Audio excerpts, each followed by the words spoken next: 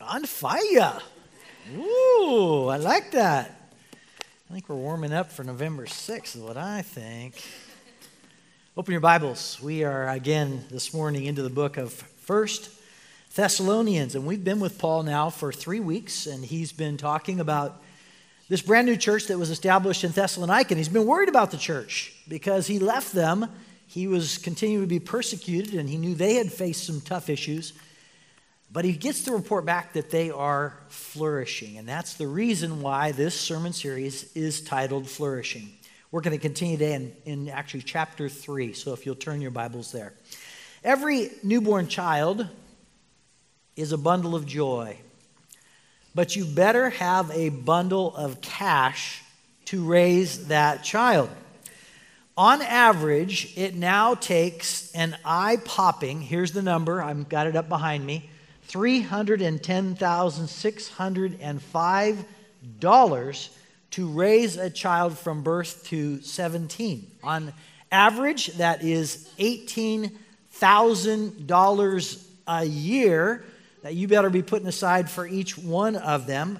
Denise and I have raised kids, and I can tell you, best money we've ever spent, maybe next to my pickleball paddle. But I'm just saying.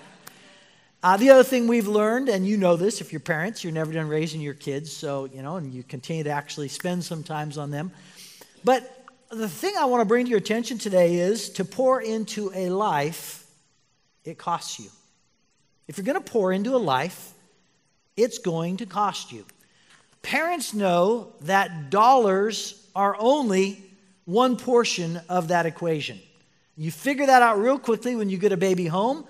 It's costing me my sleep. What is going on here? And so, you realize very quickly there's other costs. I'm being interrupted now at the dinner table. Car rides are chaos. I mean, all of these things you're realizing are costs to you for having that child come home. Countless amounts of energy and instruction and prayer are needed to raise every child. And Denise and I, again, are ones who've experienced all of that, and we know that there's many costs that you pay in order to raise children. It costs to raise kids, and in a word, I want to remind you today, it costs to care. If you're going to care for somebody in their life, if you're going to care and minister to other individuals, it is going to cost you. And making disciples is no different. It's a labor of love that's going to require all kinds of physical and mental and social and spiritual capital in order to care.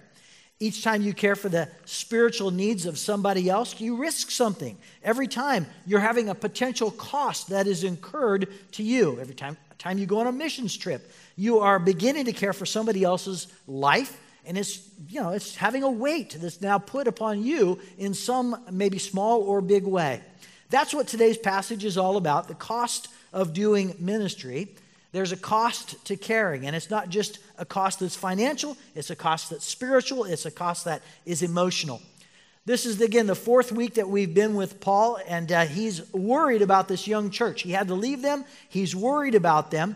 And so, again, persecution has continued to follow him in whatever city he's gone to. He's worried that maybe they have not done well, but he sent Timothy to them. Timothy's come back, and he's come back with a very good report. And so again, this is Paul writing back to the church once Timothy's returned, and this is what he says. I'm in chapter 3, starting in verse 1. Therefore, when we could bear it no longer, we were willing to be left behind at Athens alone, and we sent Timothy, our brother and God's co-worker in the gospel of Christ, to establish and exhort you in your faith, so that no one will be moved by these afflictions. For you yourselves know that we are destined for this. For when we were with you, we kept telling you beforehand that we were to suffer affliction, just as it's come to pass, and just as you know.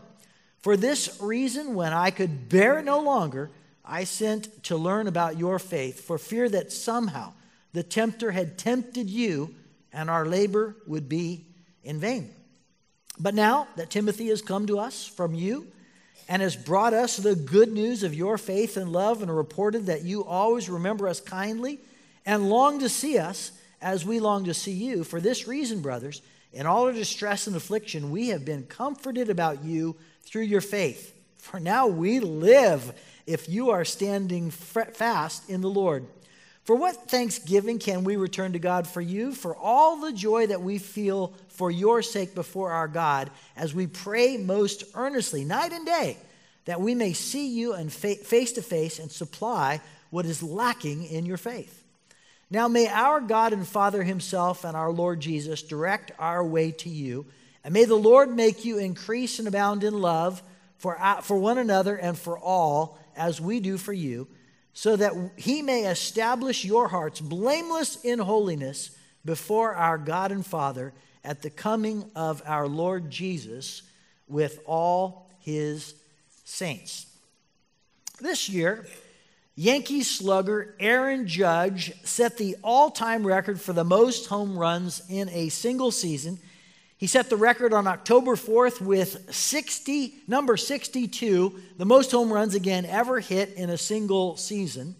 But Aaron Judge is not the guy that I want to focus upon this morning. I've got the guy in the right of the picture behind me that I want to focus upon, because his name is Corey Yeomans, I think is the way you pronounce his name, 35-year-old from Dallas, Texas. And he caught the ball very easily. I think he's left-handed, so he caught the ball in his right hand. You might see the glove. Is it barely noticeable? Yeah, it's there. It's kind of black up in the right-hand corner. And he caught the ball just outright.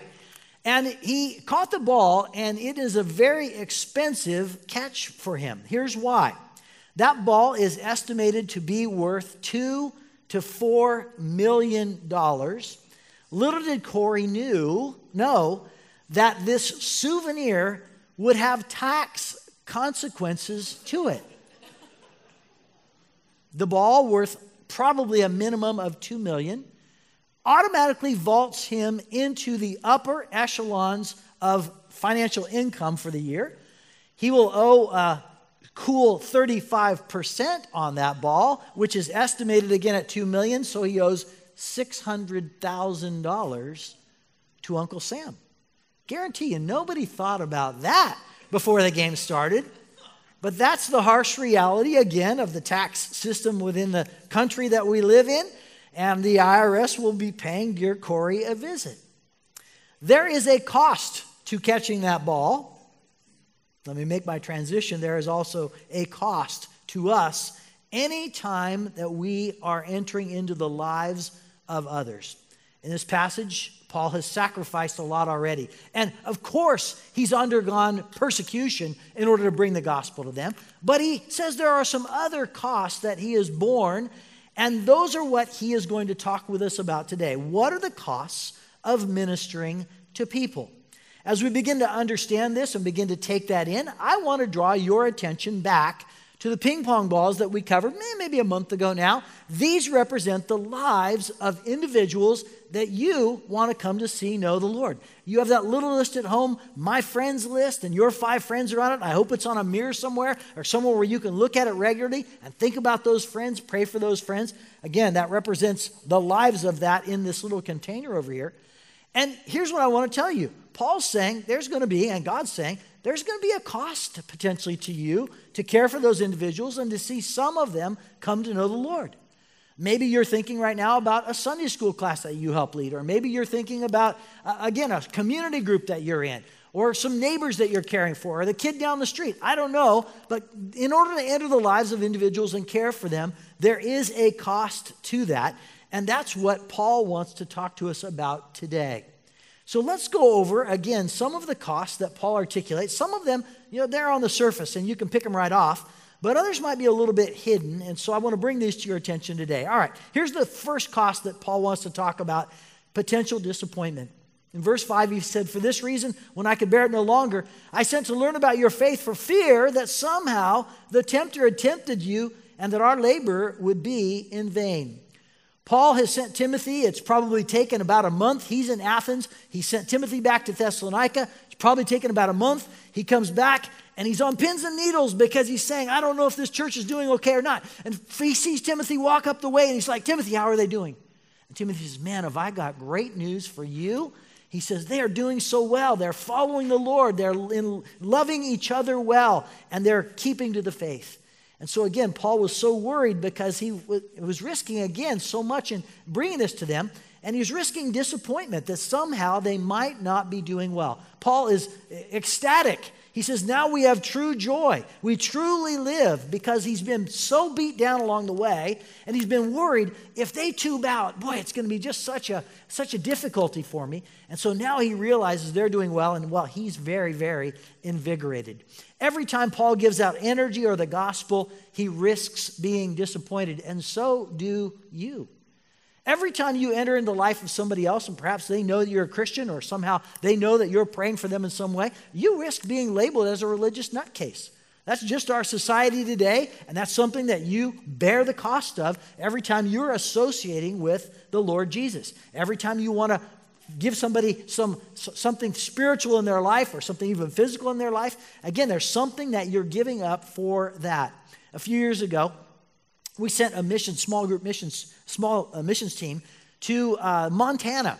And they went to a reservation called Rocky Boy. And again, I'm dating myself. This is like a lot of years ago. And when they went to minister to this tribe of people. And the way that they went, they said, hey, we'll do whatever it takes. Well, there were powwows that were being formed in the area on the Rocky Boy Reservation. And those were gatherings where they would come together for cultural meetings. They would obviously share food, music, dance together in native ways of the tribe there. And they said, we'll help in whatever way is needed. And they said, well, great. One of the ways you could help us in these big gatherings is to pick up trash. The students said, we got it. We're on it. We'll do it. Well, little did they know that some would consider them not friendly and didn't really want them there. And so they would come and take their trash and come towards the trash receptacle and stop just short and drop it, because they knew it was their job to come and pick it up and clean it up. And so they kind of went through a better part of a week of seeing that kind of action happen. And, it was just Rocky. Rocky Boy was, well suited. I mean, it was a Rocky in order to be able to interact with those people. And it was very evident, again, not all of them really wanted them there. And so again, you face a potential disappointment every time you enter into the lives of somebody else, and you face the possibility that they won't really want you in their space, and you face this possibility that, again, you will have energy that you're giving out and that won't somehow be returned to you. All right, that's number one, potential disappointment. Number two is you face giving a love beyond your own comfort. Verse 12, may the Lord make your love increase and overflow for each other and for everyone else, just as ours does for you. So Paul mentions next that they are to be characterized by love, and it's a costly kind of love, a love that is beyond their own comfort. Paul says that they have already been expressing love, but he wants them to express that still even more. And he says, I'm praying that God's love will expand in you. It will be increased in you. It'll overflow in you. It'll be a super abundant kind of love. And so again, we might see that kind of love in 1 Corinthians 13, a love that again is super abundant, a love that is rejoicing with the truth, bearing with the truth, believing the truth, hoping all things, enduring all things. That's the quality of the love that he wants. But he is also saying that I want this love to be super abundant. I want it to be available, and I want it to be available both in the church as well as outside the church. Now again, if you've been around church long, if you're around people in church and they don't have a love for each other, the hope of them spreading that love out to somebody else is, non-existent. You've got to have a love for each other that's going to start right here. And so that's the first sphere of our love, the first people that we're going to love. But it can't stop there. It's also got to expand, and it's got to go out to other individuals who are not part of us, maybe even individuals that would even be considered enemies of ours at times. And that's the cost. That's what it costs to minister and give love to other individuals. And sometimes we're giving love to the individuals that are, again, unlovely, because that's one of the greatest costs that you may ever bear. That's what, again, we do regularly, is that we are sharing love even if it's not being returned to us, and even if it's not working out the way that we want it to work out. And you all have times in your life where perhaps you've gone and you've expressed love and nothing's been returned back to you, and you just say, wow, was that all useless? The Lord says, no, not useless at all. That's what I call you to do, and that sometimes is just part of my will for you. It's part of you loving me, whether or not you ever get something back for it or not. And Paul says that's the kind of love that I have given to this church, whether or not they were going to express it in return. And now I'm charging that church to give that same kind of love. And that's a cost that we bear, is sometimes God causes us or calls us to give love that's well beyond what we think we should give. All right, here's number 3, giving what is needed. Verse 10, night and day we pray most earnestly that we may see you again and supply what is lacking in your faith. So Paul repeatedly says that he wants to see them again. And he says, when we see you again, we want to do it face to face. There's just so much that can happen by transfer of this letter. And it's not unimportant that he's writing to them. But he's saying, it doesn't make up for my time with you. I want to be with you face to face. There's a lot we learned during the pandemic about technology. And we learned, boy, there's a great thing called Zoom, and there's a great thing that's live streaming that we were able to do and we became proficient at. But I'm here to tell you, it did not make up for face-to-face, cheek-to-cheek, hand-to-hand ministry. That is what is the bread and butter of the church and always will be. We'll never graduate from that. That's just the way, again, that ministry so often happens. And Paul is saying, that's what I want to have with you. I want to be back with you in person. And then he says a very interesting thing, again, in verse 10. He says, I want to be with you for what's lacking in your faith. Or what is, that's what he says in verse 10, what's lacking in your faith. And it may sound like that he's really down on the church, like that somehow they have a defective faith, that somehow they have a half-baked faith. But that's not really what this word means, and that's not what Paul was trying to communicate to them. The word actually, lacking in your faith, means that he wishes to supply them, he wishes to give them what is already there, but make it even greater. He wishes to make it full and complete and in full operation. Let me give you an example of that. The Greek philosopher Plutarch wrote about Alexander the Great, and he said Alexander the Great was taught by Aristotle, who gave him full supply, or gave him what was lacking, is the way that this word again is translated. So Alexander the Great was not a guy that was lacking very much, but he's saying this philosopher came alongside of him to make him even better, to expand him even more.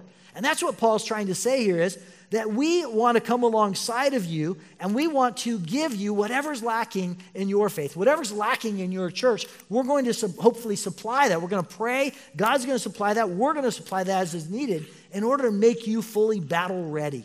And so he's saying that's what you do. That's the cost, again, of caring for somebody, is that you're assessing what their needs are, and as much as you're as able, you're helping to provide that.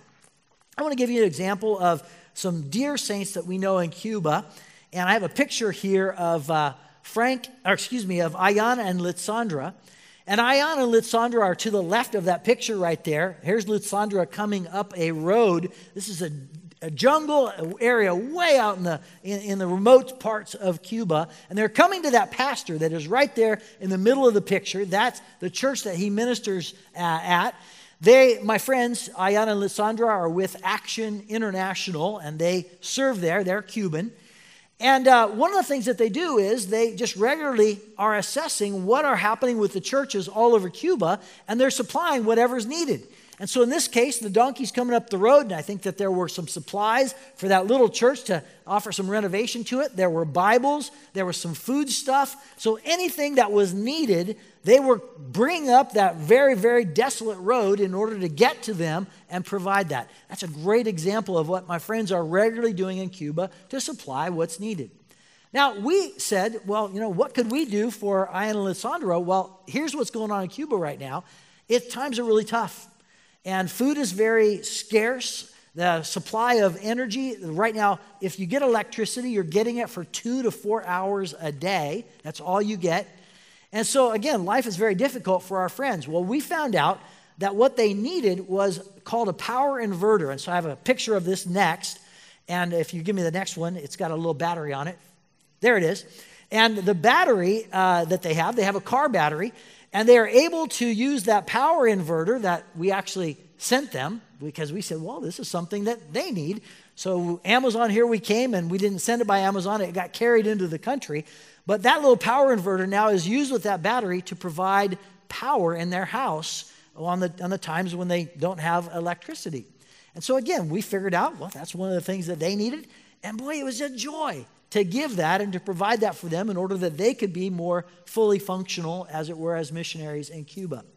Are you ministering to somebody right now? Somebody in your small group. Maybe it's somebody that's in the youth group. An elderly person. There is something that is needed in order to encourage them and continue them on in the faith. And maybe the biggest cost to you may be figuring out what that is. But that's one of the things that's the cost of caring, is that you're saying, what's next for that individual? How do we help that individual? How do we help that group of people? And as best as you can, supplying what is needed to propel them on in the faith. All right, there's one more I want you to see, and it's one that we shouldn't take lightly. It's diligent prayer. Paul says, night and day we pray most earnestly for you. And Paul is saying that he spent hours of prayer over this little church. Verse 10 again, he's telling us just how much. Night and day, he says. It's not just a little bit of prayer, it's a bunch of prayer. And he actually lists in verses 11 and 12 and 13 what he's praying for them. And so he says, I'm praying to the Lord that he make you increase and abound in love for one another, so that he may establish your hearts blameless in holiness before our God and Father at the coming of our Lord Jesus Christ. If you're ever wondering how you might pray for some individuals that you're caring for, that's a great prayer. Is that, again, they'll be established in love and that they'll be prepared in holiness for the coming of our Lord. Oftentimes, we enter into care for other individuals, and we do it with just good intentions and there are our own gifts that God's given to us. That's not enough. Supernatural strength, supernatural insight is what we need in order to help these individuals along. And that means time on your knees. Not through just your mouth, not through just your hands, but prayer for those individuals. And that is a cost to all of us. It's a cost in our time. It's a cost in our humility. It's a cost in sacrificing of our own agenda. And so again, that's something, that all of us are called to do. It's a cost we bear for caring for other individuals. In 1982, the Today Show was going to interview the Reverend Billy Graham in New York's Times Square. When he arrived at the studio, one of the program's producers informed Graham's assistant that a private room had been set up for him so he could go and pray before the broadcast. The assistant thanked the producer with a thoughtful gesture, but told him that Mr. Graham would not be needing that room. And the producer looked a bit shocked that a world-famous Christian leader and evangelist would not wish to pray before he was being interviewed on national television. Graham's assistant responded, Mr. Graham started praying when he got up this morning. He prayed while he was eating breakfast. He prayed on the way over in the car, and he'll probably be praying all the way through the interview. And that really represents, again, the kind of persistent prayer that, Billy Graham had all of his ministry life. And it represents the kind of prayer we have for individuals that God brings into our lives. The cost of prayer will always be needed. And every time we are entering into the lives of ministering to other people, they become very dear to us in prayer. And again, I'm not sure that we take that into account enough, or that we think that that's as valuable as our Lord does or as valuable as what Paul does. But he says that's at the cornerstone of what it means to care for another individual, is to have them regularly be a part of your prayers. Well, I want to invite you to do something today. I want to invite you to give your life for the use of God. What this will mean is that it will cost you in some very significant ways. You don't know what those costs will be yet. Are you willing to undergo those costs? Are you willing to release your body to the use of God? In just a moment, I'm going to ask you to make that commitment. The costs of caring for somebody else are huge. And many times we may become overwhelmed by that, and we may say, oh, Lord, I don't know where the time is in my schedule to do that kind of thing, or I'm just too busy for that kind of thing. But that's not what you and I have been called for, or not what we've been called to. In fact, I've got a little quote up here that I remember from so many years past. It's a ship, And it's William Shedd. He says, a ship is safe in harbor, but that's not what a ship was built for.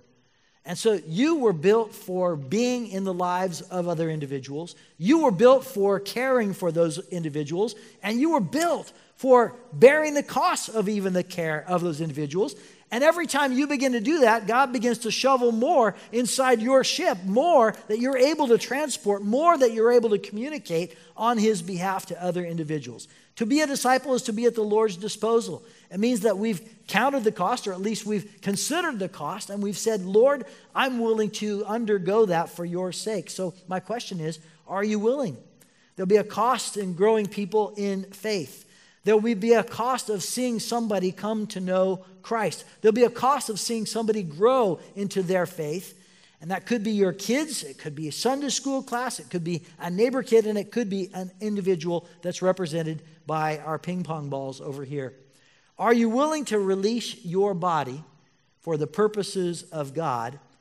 All of your life is what Jesus wishes for. And the question is, are you willing to be that recipient? Are you willing to be that individual that participates with him? I'd like to close this portion of our time together in prayer, and I'd like for you to do something. I'd like for you just to open your hands up right in front of you like this. Father, we have opened our hands symbolically to say we are willing to offer ourselves and our bodies to you. We recognize today, Lord, that we don't even fathom what all of those costs might be. But here's what we do know. You are very able to meet those costs in and through us. In fact, you provide power to us. You provide what seems like even increased time to us every time we're willing to join you. We have no idea right now who some of the individuals are that you're going to ask us to bear costs for. But I pray, Lord, that you would prepare this church and prepare my friends to be the conduits of that kind of love right now. Our hands are open to you, saying, Lord, we are open to you. And would you place in our hands all the opportunities and the individuals where you're calling us to care on your behalf? We pray this in Jesus' name. Amen.